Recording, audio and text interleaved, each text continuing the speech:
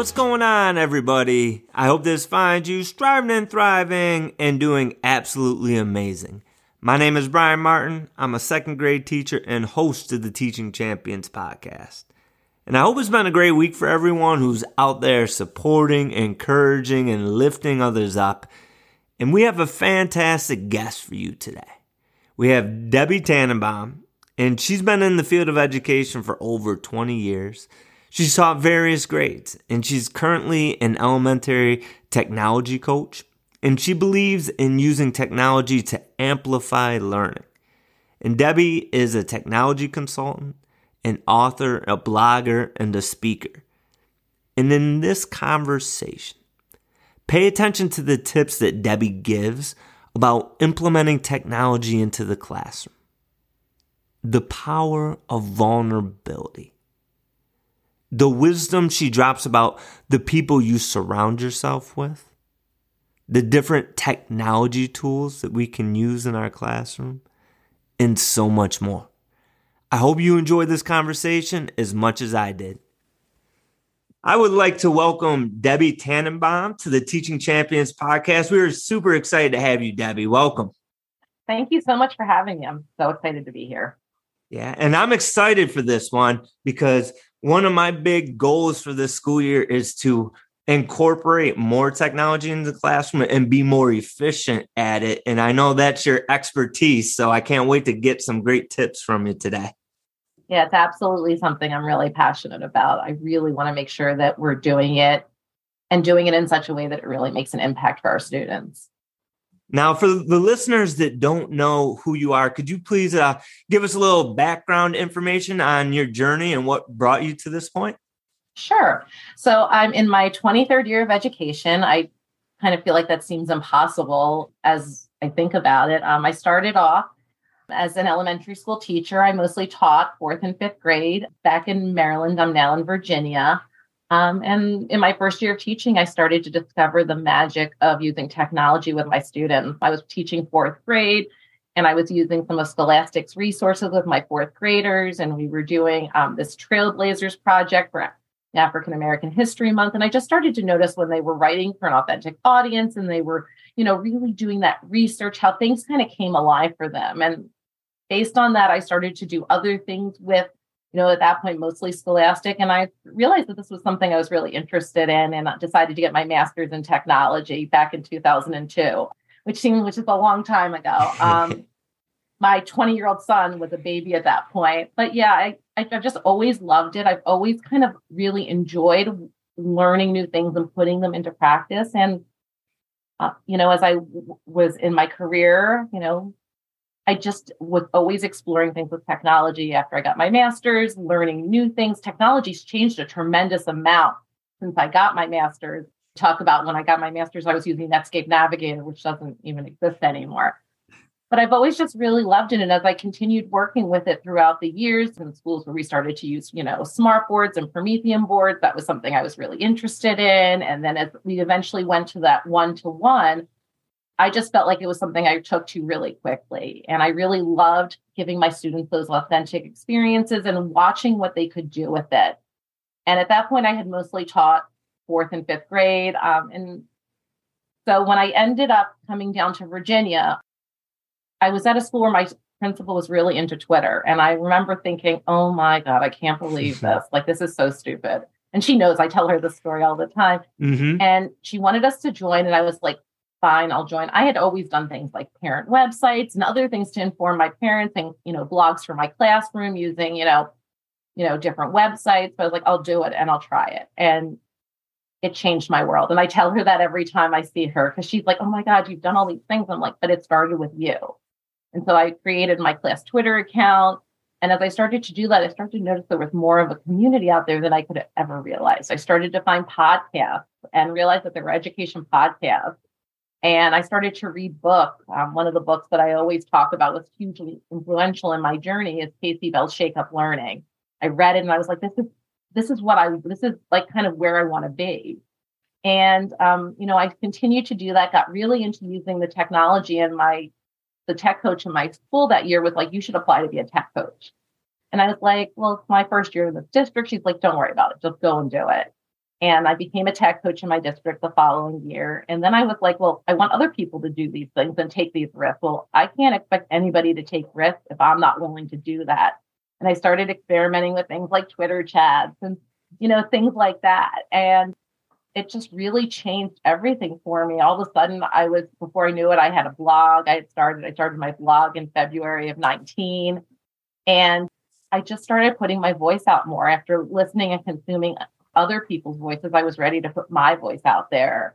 And so through that process, at the end of 2019, I was kind of asked in a Twitter chat, what was the one thing you would do if you couldn't do anything else? And I said, I want to write a book. And Jay Billy was the one facilitating it. He's like, you should go for it. And I started writing a book during 2020. Great time to write a book. Everybody else probably was writing books then too. And while I was in that process, I connected with Darren Peppard, who's my publisher, in December of 2020 and shared my book with him. And he was like, this is awesome. Let's go with this. And lo and behold, in May 2021, on my birthday, which is really cool, my book was published, Transform Techiness to Make Learning Sticky. And, since in addition to that, I've been starting to present more and share my voice. I really am passionate about student creation and, amplifying student agency. And so I've really been trying to spread my message. I feel like it's different than others' messages. And I really want, they talk about 65% of the jobs that are going to exist for our students when they're done school don't exist now. I want to make sure that our students at a young age start with these opportunities. And so that's kind of where I'm at now. I was really excited to be part of another book, Amplifying Instructional Design, that came out in June of this current year. I was one of 3 contributing authors, and I'm just enjoying all that I get to do because I really feel like I get to help teachers make their job easier because their teachers have so much on their plates right now. I give you credit with all you do because it's a hard job. And my job is to help teachers do their job easier and help them find ways to help their students learn in new and innovative ways because they don't always have the time to do that. It's my job to help them do that. That's fantastic. And having read your book, one thing that I think that you really illustrate is that taking risks, being willing to put yourself out there. And from going into Twitter and looking outside your school walls, because just like you, I think Twitter has been so pivotal in my own growth because there's so many people out there that are doing great things that we can learn from, that we can be inspired by. And I love how you talked about you listen to their voices. It made you reflect because reflection is such a big thing that we can learn and grow from. And now you're using your own voice and you're putting out a ton of content, which I absolutely love. And you're doing great things, Debbie.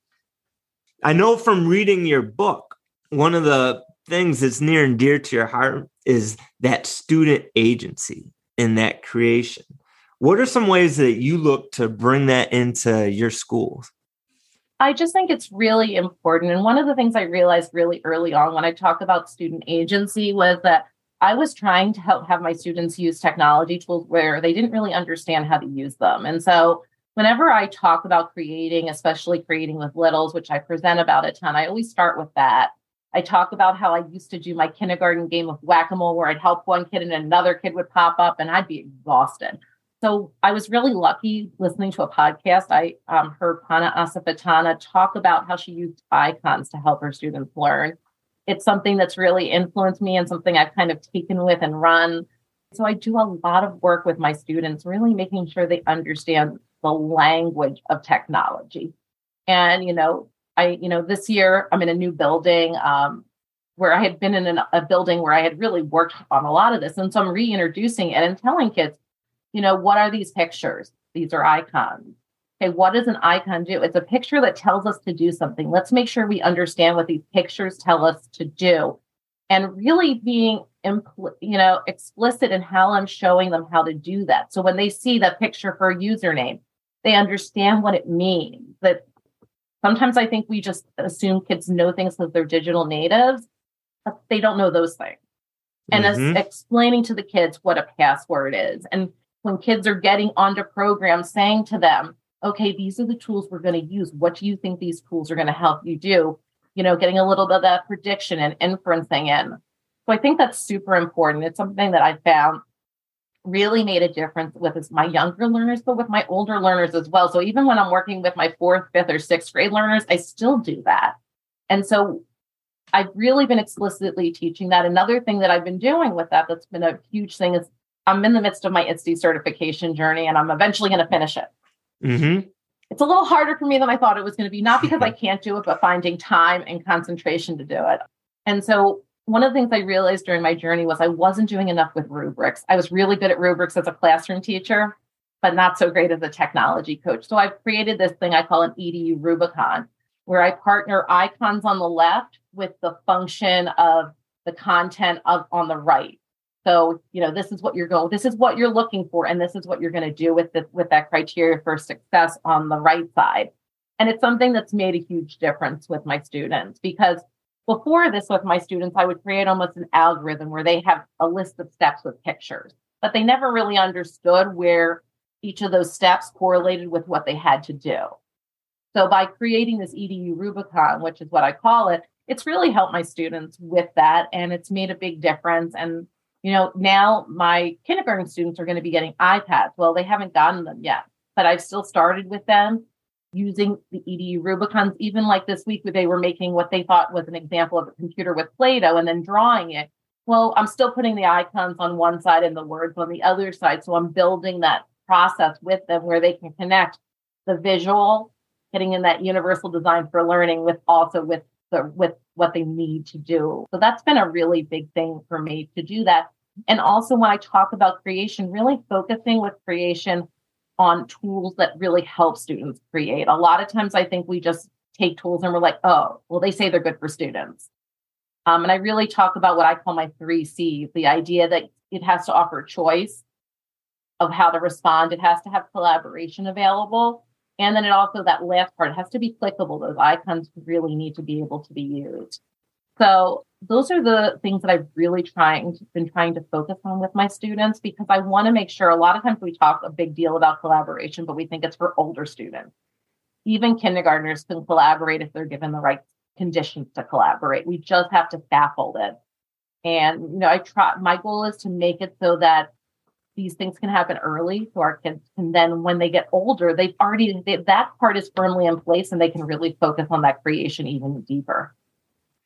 That's great. And I love how you talk about building that foundation. Having that foundation is so important. And you also touched upon, which I really appreciate, is even though these students, even the youngest ones, they're digital natives. I have 2nd graders that show up and they already have cell phones, which blows my mind, but they already have cell phones. They know what to do with them. But sometimes we do take for granted what they know, even though that they can operate it. So I love how you talk about the icons, really putting that visual out there so that they can make those connections. It's amazing to see what they can do. It takes me away when I watch that. And I felt like I was doing a lot of rescuing of students for a long time. And so when I have something like my EDU Rubicon up on the board for my students, and they're like, I'm lost. I'm like, well, what did you do next? Show me what you just clicked. And they're like, oh, you clicked that. Well, look, you're at step 2. Let's see what picture's on step 3. Can you find it on your screen? And instead of giving my students all the answers, I'm empowering them to help them find the answers. And so students get used to the fact that I'm not going to come and do anything for them. Even if they're struggling with finding a number for their username, I'm putting my finger next to it on the keyboard. They're like, well, aren't you going to do it for me? No, I'm putting my finger. I'm giving you the scaffold. Now you're going to click on it. And I just think that's so important, because I think during COVID, a lot of times our students got really used to people doing things for them as well. And we really need to make sure that we build that stamina, that agency, that perseverance, because a lot of our students don't have that right now. 100%. And that's powerful. Yes. Empowering them, not showing them, not telling them, but empowering them, walking them through it. And they're so much more proud of themselves when they actually do it. And, so I just think that's so important, and it's all those, and it's funny because it's not just with the technology. Yes, that's super important, but it's those little things that get them there too. What are we doing for our students versus how can we help them do those things? Technology is one avenue for that. But it's really important that they learn these things because the programs that they're going to use and see are not going to look like these down the road. But if they've built the skills and, and they understand how things work, that's the important part. 100%. That's awesome. Now, we were talking beforehand, and one thing that you've introduced me to that I didn't know about, so maybe there's some listeners out there that don't know about this either, is this Project Zero Thinking. Can you explain that Project Zero Thinking a little bit for us? So Harvard's Department of Education, one of their initiatives is called Project Zero. And Project Zero really focuses on the idea of that thinking is an intentional part of learning and that we really need to help our students learn how to think. And so Ron Richard is a leader in this work. I was really lucky. I think I went 2 or 3 years. I was part of their Summer Institute for Teachers in DC. And so I actually got to meet Ron. I've read his book. And so he talks about these thinking routines as being scaffold. And there are lots of different types of thinking routines. And so I always think about it in terms of you look for the thinking routine that's like, it's like a tool. What type of thinking do you want your students to do? So for example, if I want my students to be introduced to ideas, there's like quite a few different thinking routines that are meant for introducing ideas. One of the ones I happen to really love is called Chalk Talk. And so I always try to start off with that match. And then once I've done that match, it gives you scaffolds. First, you do this, then you do this, and finally you do this. Usually it's in 3 parts, sometimes 4. And it really helps our students to reveal their thinking because a lot of times we'll say, well, why do you think that? And they don't know where to go.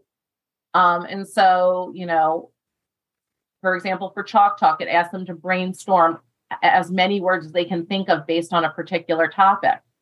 Well, most kids are able to do that brain dump and put that out. But then in the second part, they're looking and making connections to other people's thoughts. And so that's a really powerful thing for students to do. And it's not a step we would normally do with students. We would put it all out there and be like, okay, now I see what everybody knows. When they have to make connections to others, that's super powerful. And then finally asking them what questions they have based on what they saw other people wrote. So the interesting thing about thinking routines is that there's quite a few of them, but they're not something that you can just like collect like stickers or like, it really works most effectively to introduce one, really get good at it, and then continue with others. And so I really think about when I'm working with my students, which one is going to give me the highest impact because I might use it with them more than one time. And it's something that I definitely use when I do my my professional development. I use them always as those parts because I feel like a lot of times with professional development, we throw information at people and then we don't give them time to process. So when I'm doing my session, after a 15, 20-minute chunk, I'll say, okay, we're going to do a thinking routine and I'll give that time to process because I feel like that's so important for us as adults too. Now, as adults, we might be able to cognitively handle doing more than one at a time. But for our students, it's really important to be intentional. And the kids really enjoy doing it. And it creates these artifacts of learning, which I just think are so cool. We talk about creating. And sometimes we think if we're creating, we have to make something from scratch. But with thinking routines, you can create artifacts of learning by having students participate in those these routines, really getting their thinking at a deeper level. And it's just really made a huge difference with the kids I've worked with. It helps them think about things in new ways. And I always joke when I do the session on thinking routines and I introduce the Project Zero toolbox, people are like, how did I not know this existed? And I was like, well, that's my gift to you, but I always tell them it's like an all-you-can-eat buffet. There's so much out there. You can't take it all. Take your plate, pick 1 or 2 that you really want to focus on, get good at them, and then decide what's next because, you don't want to get overwhelmed by it. And so it's been a really amazing part of my journey. I'm really the same principal who introduced me to Twitter, introduced me to thinking routines. And I just think that it's a great way to get our kids thinking deeper and really synthesizing things because we can Google almost anything, but that synthesize, that deep, that reflecting and really looking deep into things, that's something our kids really need. And it's something that no assessment is really going to test. Oh, I love this. And I love how you talked about what type of thinking do you want your students to do, starting off with that, and then Absolutely. making that visible. The steps to scaffold it is just phenomenal. And I think teaching our students, making it visible that there is different thinking routines that take place, Yeah. even for us. I can't wait to dive into this a little bit more and understand the different thinking routines for my I own mean, learning.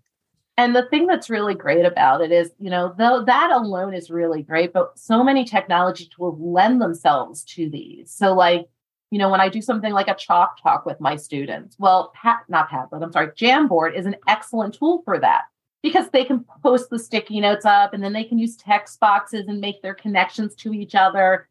So like really thinking about that has been really important for me because so many times when our students share their thinking, the only person who gets to see their thinking is the teacher. Correct. And so like right now, my fourth graders are doing a thinking routine called color, symbol, image, where they're reflecting on what a digital citizen, the super digital citizen is. They have to pick a color that they think reflects it, explaining why. They have to pick a symbol that they think reflects it and explain why. And then they have to pick an image. Well, each of them is working on their own work. We're going to take that work and we're going to put it into a collaborative class book so that everybody can see each other's thinking. And I just think things like that are so important. We don't give when we tell everybody's thinking is visible in that learning community, we're showing that everybody's thinking matters. And so many students I don't think are engaged because they feel like what they think doesn't matter. That's a mic drop right there, Debbie. Absolutely. Showing that every student's thinking matters because some of them don't think that their thinking matters. Yeah. Oh, And that's great. I just think that that's been such, it's really, and it's so amazes me how many people, for me, I've been in schools, the last two schools I've been in, where we've really promoted a lot of this stuff. And, now I'm in a new building, maybe not everybody knows about it. And so there's so much stuff to do there. We have to really be strategic with what we do. And if we can find a way to help our students in a way that will engage our students who might not traditionally be engaged, because some of these thinking routines are going to have our students think in different ways. We want to make sure we can do that. They're learning how to share their thinking is probably one of the most powerful things that we can give them. I 100% agree with that. That's fantastic. Now, what are some other tech tools that you would recommend to transform learning for our students? I think that when I think about those, I go back to those 3 C's I mentioned earlier, that choice, that collaboration, and the and being clickable. I know for my youngest learners, 2 of the programs that I really, really think are amazing are Wixie, which is by Tech for Learning. And then I recently became a huge fan of Book Creator because they give our students so many opportunities. They're really clickable. Their students can really learn those icons. I love the fact that both of them offer our students multiple ways to share their learning. They can share their learning in a video, with audio, text to speech, and speech to text, and they can use images and they can do pictures. So I love the fact that those 2 programs, especially for our youth, offer those opportunities. But both of those programs, and both of them are paid subscriptions, but I have ways of getting you those. They offer also collaboration. Our students can work together. And collaboration, I think, is such an important thing for our students. Tech tools even free tech tools. Paradex Flashcard Factory is an amazing resource that most people don't know about. It allows our students to work. One student is the artist, one student is call it the writer, I call it the detective, and they work collaboratively together to create flashcards. I've had my second graders, one student draws how to solve a fact family, another student writes the fact family, they put it together, they're standing next to each other, working together. There's power when we let our kids work together and feel a responsibility towards helping each other. So those are some of the ones. I also really love Canva for our older students. I haven't played with Canva as much for our younger students, but Canva is an extremely powerful learning tool. There's so much our students can do with it. Getting our students to build things like infographics, to learn how to do some of that video design stuff, and tools like Flip, where our students can really share their learning together. Those are just a few that I think are just really amazing tools, and they give our students these opportunities. I always talk to my students about the fact that we never use a tech tool if it's not helping us do something we couldn't do without the tech tool. That's really powerful. And if we could do it on paper, we're not going to use technology to do it. And so I really am intentional when I talk to my students about that and my educators about that, because if you're doing something that you could do on paper and there's no change whatsoever, then you shouldn't be using the technology. Like, we have to really think about why we're adding the tech in, because we have enough to do. Don't make something difficult unless the technology is actually going to provide an added benefit. So I think that's just really important. Sometimes people are like, oh, you're a tech person, you want me to do everything on the computer. No. I want you to use the technology to give your kids opportunities to learn and share their learning in ways that you couldn't do without it. I think that's another powerful statement right there, that, technology is a tool. It's not the end all be all. And that if you're not using it to enhance the learning, then let's put it by the wayside. Absolutely. And when you talk about we use it to amplify the learning, to share it, to take it to new levels. And thank you there's some great suggestions that you have right there. Now, no problem. One thing is the school year gets started that I run into. So I go to these trainings, introduced to some fantastic technology, but then I get back into the classroom and I had the full intention to incorporate them, but it ends up falling by the wayside just because of the hustle and bustle. And I'm always trying to get things done. Do you have any tips that maybe you give your own educators or when you're presenting to educators to help streamline it so it's a little bit easier in the implementation into the classroom? Absolutely. One of the things that I've been working with the educators that I've worked with over the past especially 2 years, is I have a framework I use called Planning with Intent. And what I do with that is I always start with the idea of that we have to identify those learning goals. I feel like a lot of times people start planning technology with a tool.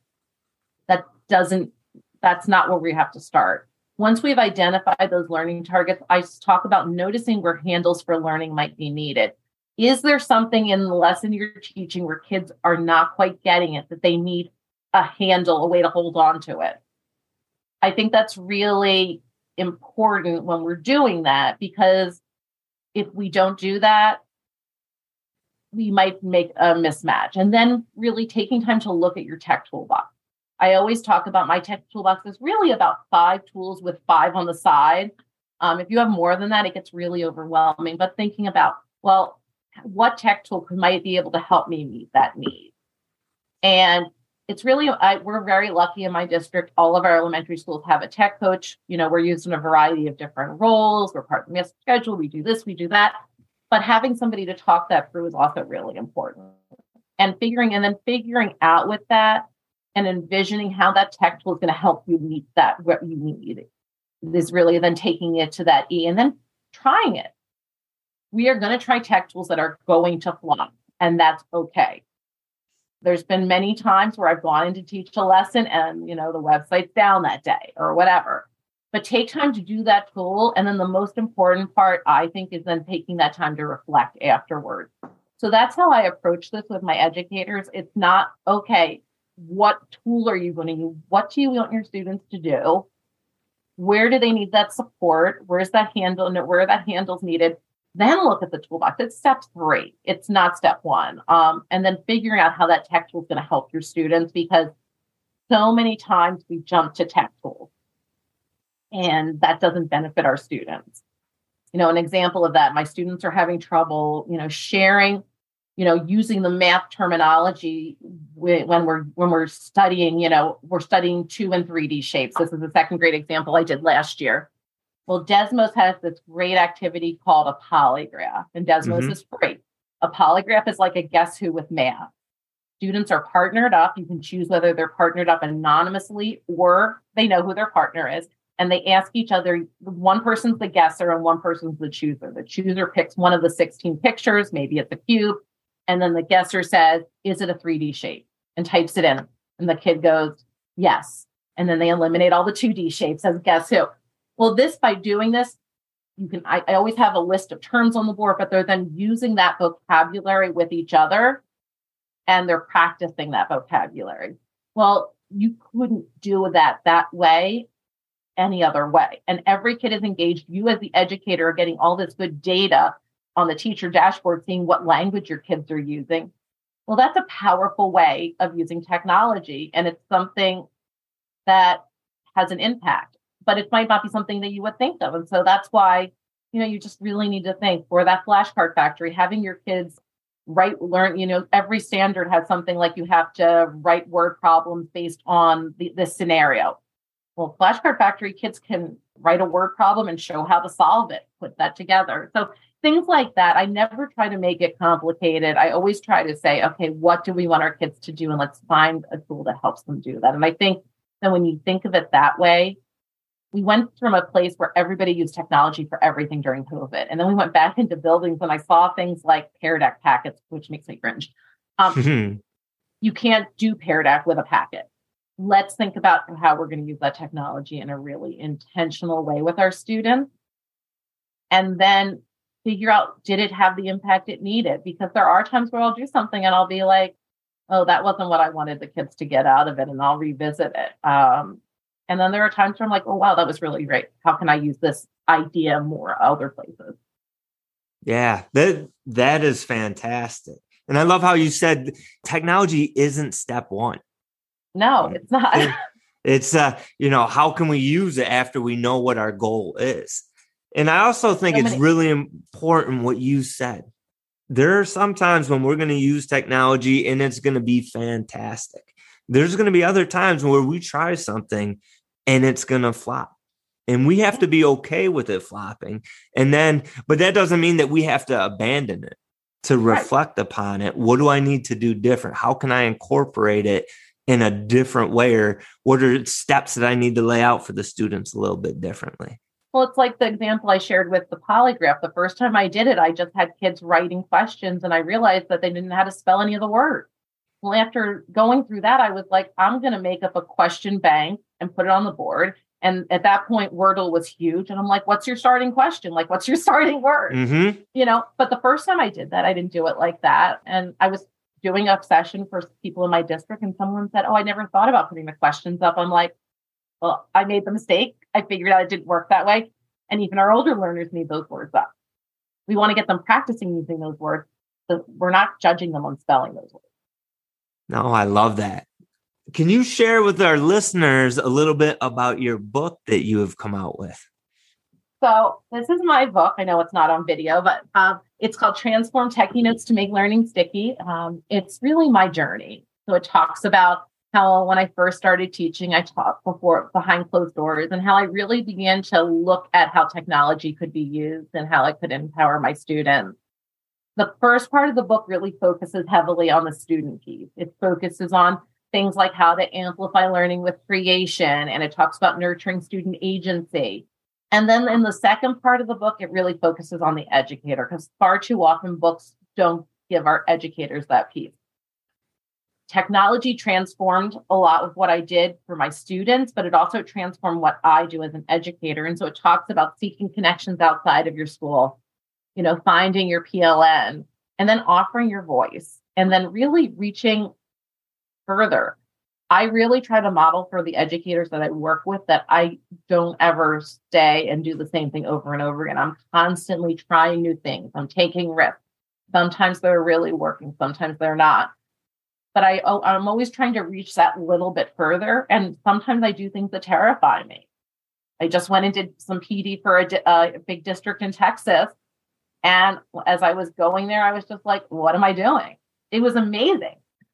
But sometimes you have to go just that little bit further from your comfort zone.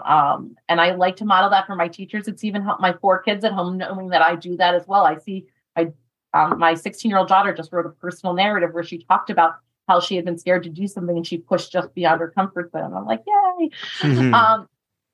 And then the book kind of ends really talking about ways that you can maximize learning's impact. And I'm really proud of it. There's definitely things that I've done since the book that are things that I've been sharing in my blog.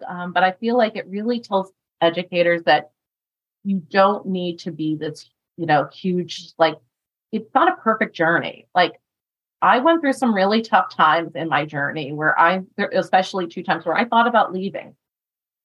It's not about a perfect journey where everything goes. Teaching is a bumpy journey. And sometimes you have to go through those rough times to get to those better times. And I want teachers to know that, I was so afraid to be vulnerable at the first part of my teaching journey because I was afraid I was going to get in trouble. Now I feel like my vulnerability is my biggest strength. So letting teachers know that you have a story to share it, try new things, and know that there are so many people who helped me along my journey, and they didn't expect a thing from me. They just wanted to see me succeed. And that's what I want to be able to do with others. And, so I think that that's really, really important because, if somebody hadn't encouraged me to share my voice, then I wouldn't have done it. It's hard to put your voice out there and, have people say, well, why are you saying this? Or why are you saying that? But it's important because, I think a lot of educators are afraid to share our voices because a lot of us who are educators are essentially those good kids who, want to follow the rules and color in between the lines. And sometimes it's hard for us to stretch beyond that. But if we really want to improve education, we have to stretch beyond that. I love that. And thank you for sharing that. And every educator has a voice. Every educator has something to share. But I completely agree with you that it can be very difficult to share your voice because you're worried about being judged or how you're going to be perceived. But we need to move past that. And the more you do it, and I think that you probably could agree because you really put yourself out there, that the more you do it, the easier it becomes. There's still going to be those moments that are very difficult to put your voice out there, but it gets easier. And I think, would you agree that there's always going to be naysayers sometimes, but there's always going to be more voices that are supportive, that have your back, that cheer you on? I absolutely agree. And I sometimes think that you also have to think about what environments you're in. And if you're in an environment where you're finding that everybody is a naysayer, is that really the environment that's going to help you grow? I think that's a really important thing to keep in mind because, the people who are around you really do influence what you do. And, you want to be in a place where you feel like you can grow and you can change. And, I see so many educators that are afraid to change because they want to stick to what kind of works. And we can't stick to what kind of works. We've got to push that envelope because our kids, what we needed to be adults is not what our kids need. And I just think that's so important to, remember. It was back 10 years ago or so, my superintendent, when I taught in Maryland, like, we shouldn't be teaching kids things that they can Google. Well, that hasn't changed, but we're still teaching kids things that they can Google. Mm-hmm. So we really need to think about that. And I understand, there are bigger things in play when it comes to assessment and things like that. And, we have to know that data, but we also need to think about, what we measure, what we test, when we measure, matters types things. And what are we really messages are we giving our kids? Absolutely. And that's so well said when you talked about the people you surround yourself, that if it's not a positive environment, then find the courage to get into a different environment. And it's hard. I mean, going from, George Couros talks about going from an uncomfortable average to, something better, but it really does make a difference. And I want to also model that not just for my students, but for my kids at home. I want them to know that they can push themselves and do that as well. And so I think that that's a really important message. I mean, the kids that I work with, they know that I have a blog. They see me tweeting out pictures of them. They see me, the new kids I'm working with now, maybe not so much as only week 3, but they'll know those things. And they'll know that I take risks and we do those things. And I want them to know, like, when we go in, we're starting a tech crew tomorrow, and we're going to use design thinking. What problems does the school need to solve with using technology? I don't have the answers. They're the end users. I am the one, but I'm going to use them to share what they need. And then we're going to design things that they need for their school. it's not about me. I'm just going to give them that platform and those supports to do that. We need to partner with our students, with our communities more, and really build on that. Absolutely. And I love how you talked about, like, we're the biggest modelers, how we go out and how we model. How do we model how we handle adversity? How do we model when we get to something and we don't know what to do? Do we go out there and show them that we find the answer and that we talk to other people? Do we model putting your voice out there and being a lifelong learner? Yeah. It's just so important. And sometimes you just don't realize what kids are getting from you, even if either they're watching everything we do, our interactions with our colleagues, our interactions with other students, they're paying attention, and we have to be mindful of all of that. And so we have to really be showing them. And that was one of the things I thought was best about COVID. Yes, teachers learned a ton, but teachers also admitted they didn't know things. So many teachers were like, oh, I'm still learning this Zoom thing. I'm still learning this whatever thing. And kids would help them. Kids would work with them. It's a learning community. So I just think that was really important. I saw more teachers show that vulnerability during COVID because they didn't have things were a little bit less strict in a lot of ways. And they felt like they had that wiggle room. 100%. And Daniel Coyle, he's big on culture. He has a book called The Culture Code, another one called The Culture Code Playbook. Phenomenal author. And he says, when we talk about school culture, 3 things: it's trust, vulnerability, and belonging. And that vulnerability piece, being able to say, hey, I don't know it all. I'm not perfect. Absolutely. So perfect. And Debbie, I just want to say, when we talk about the modeling, how powerful is it that your daughter is sitting there writing a personal narrative about what you when I read it demonstrated yesterday, for her? I was so happy. And my husband and I have 4 kids between the 2 of us, and I've seen each of them say things like that. And 5 years ago, they wouldn't have said something like that because I wasn't modeling something like that. It's been really amazing to see that. And when I read her, she shared it with me on Google yesterday. When I read it, I was like, this is it. This alone has made my day. That is phenomenal. Now, what is a podcast or a book that you would recommend to others? Besides my book? No, I'm just joking. No, absolutely. Definitely recommend your book. The last book I just read, I would love to recommend. It's called Moving Beyond. It's by Carly Spina. And it's really an amazing book when it talks about working with your English language learners.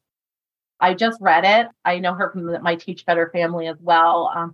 I just love how it's been a really good reflective moment for me, thinking about how I interact with my learners and the messages that sometimes we give our learners without even thinking about it. It's that whole reflection piece again, but it's an excellent book. I went to one of her sessions where she was talking about parent communication. That's a big thing I'm working on this year, is trying to make parent engagement a 2-way street. And it's a really, really good book. It's out of the books I've read recently, definitely one of my favorites. So in podcasts, I listen to too many to recommend one or two. I'm the person I always have so much on my podcast feed, I can never keep up. I 100% podcasts out right now. There are so many great ones out there. I mean, I love yours. I really enjoyed Evolving with Gratitude with Lainey Rowell. I love Darren's podcast. There's just so many amazing podcasts out there. I find that I just okay, which one's new that I can listen to? I love learning, and to me, my car rides are my opportunity to learn through listening. 100%. And there's so many great voices out there to be heard. Yeah, it's phenomenal. Excellent. If people wanted to connect with you, what's the best way they can connect, Debbie? Pretty much Tannenbaum Tech on all social media. My website's tannenbaumtech.com.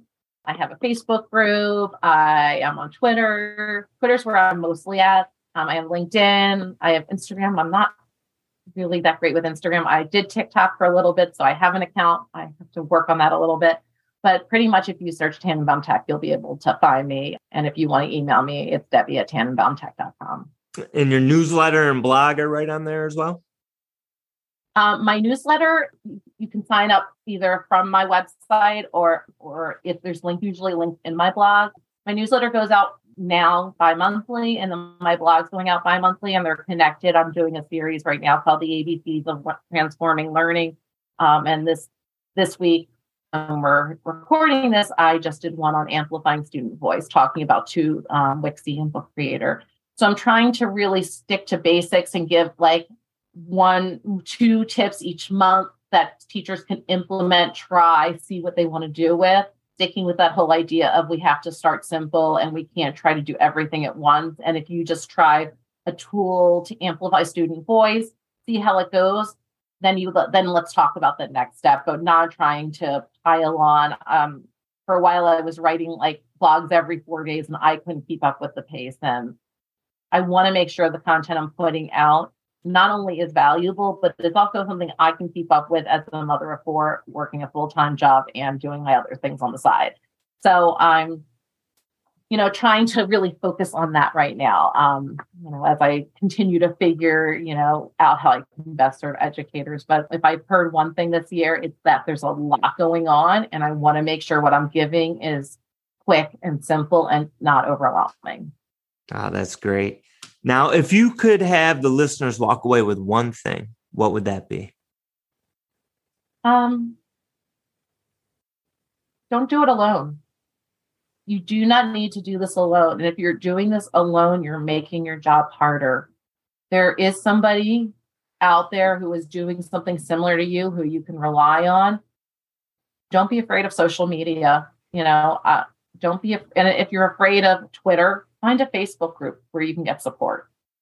Don't be afraid to try. Or if you're younger than I am and you're really into Instagram or TikTok, see what ideas you can find. Don't do this alone, because if you're doing this alone, you're leaving all of those thoughts to gather in your head and explode. And you don't need to do that. Great teaching is not some secret recipe. Like, we are all doing the same thing. We all want our students to succeed. And so many times we're like, well, I'm part of this district or I'm part of that district. We do things differently. We're all doing the same thing. So reach out and find people who you can connect with. There's so many great things. Like, I said, I'm part of the Teach Better Network, which obviously I think is phenomenal, but there's so many other great networks that you can rely on and learn from, and just listen to a podcast, read a blog, find something that fits into your life that leaves you feeling a little less alone, because it's really easy to silo yourself as an educator. That's perfect. And Debbie, I just want to thank you for being here. This has been a fantastic conversation. You've given us so many takeaways, but also want to thank you, reading your book. This is the first time that we've connected, but reading your book, hearing your journey, listening to you talk, you're an inspiration, and you truly model putting yourself out there, stepping into that uncomfortableness and sharing so many great things. And I think the proof's in the pudding. When we look at what your daughter said, yeah. I mean, what more validation do you need than to see that right there? But absolutely. You're an inspiration to your daughter and your family, but you're also an inspiration to so many educators out there. So I can't wait to see, this is only the beginning for you. So I can't wait to see where this goes. Thank you so much for having me. And I love the fact that you share on your podcast and that that you reflect and you do all those things too, because although for me, doing a podcast is not something I'm currently ready to do, I love the fact that you have this medium where you share so much and you put out so much wonderful stuff to the world as well. Well, I appreciate that, Debbie. I think, we all find our medium, our place where we do it. But you're doing great things, my friend. You too. Thanks so much for having me. Yes, thank you. Debbie is such a wonderful woman, and she just illustrates the beauty of a podcast that all of us, we get to sit down and we get to learn from someone like Debbie who has so much to share. Now, this is the Teaching Champions Tape, where I share 3 of my favorite takeaways. The first gem was when Debbie talked about her EDU Rubicon and how she uses visuals to help her students really grasp onto and make those connections to the different tools and the things that she wanted them to do. And remember her 3 C's: choice, collaboration, and clickable. That we want our students to have the choice to respond, we want them to have that collaboration to be available, and that we want those icons to be clickable. The second gem that I really appreciated was when Debbie talks about being intentional with our technology. That if it doesn't amplify learning in some way, shape, or form, then maybe we shouldn't be using it. And in lesson creation, the use of technology shouldn't be step 1. It should be step 3. And the third gem that I loved is how Debbie talked about not just staying the same. That she's constantly modeling for others that she's taking risks. And sometimes those are extremely successful. And sometimes it falls short. And she talks about doing things that terrify her. And how she's modeled that for her family, and her children have noticed that. And that's such an important reminder to all of us that some of the most impactful lessons that we give to our students, that we give to our peers, that we give to our families, is how we carry ourselves, what we model in our day-to-day activities. There were so many great takeaways besides these.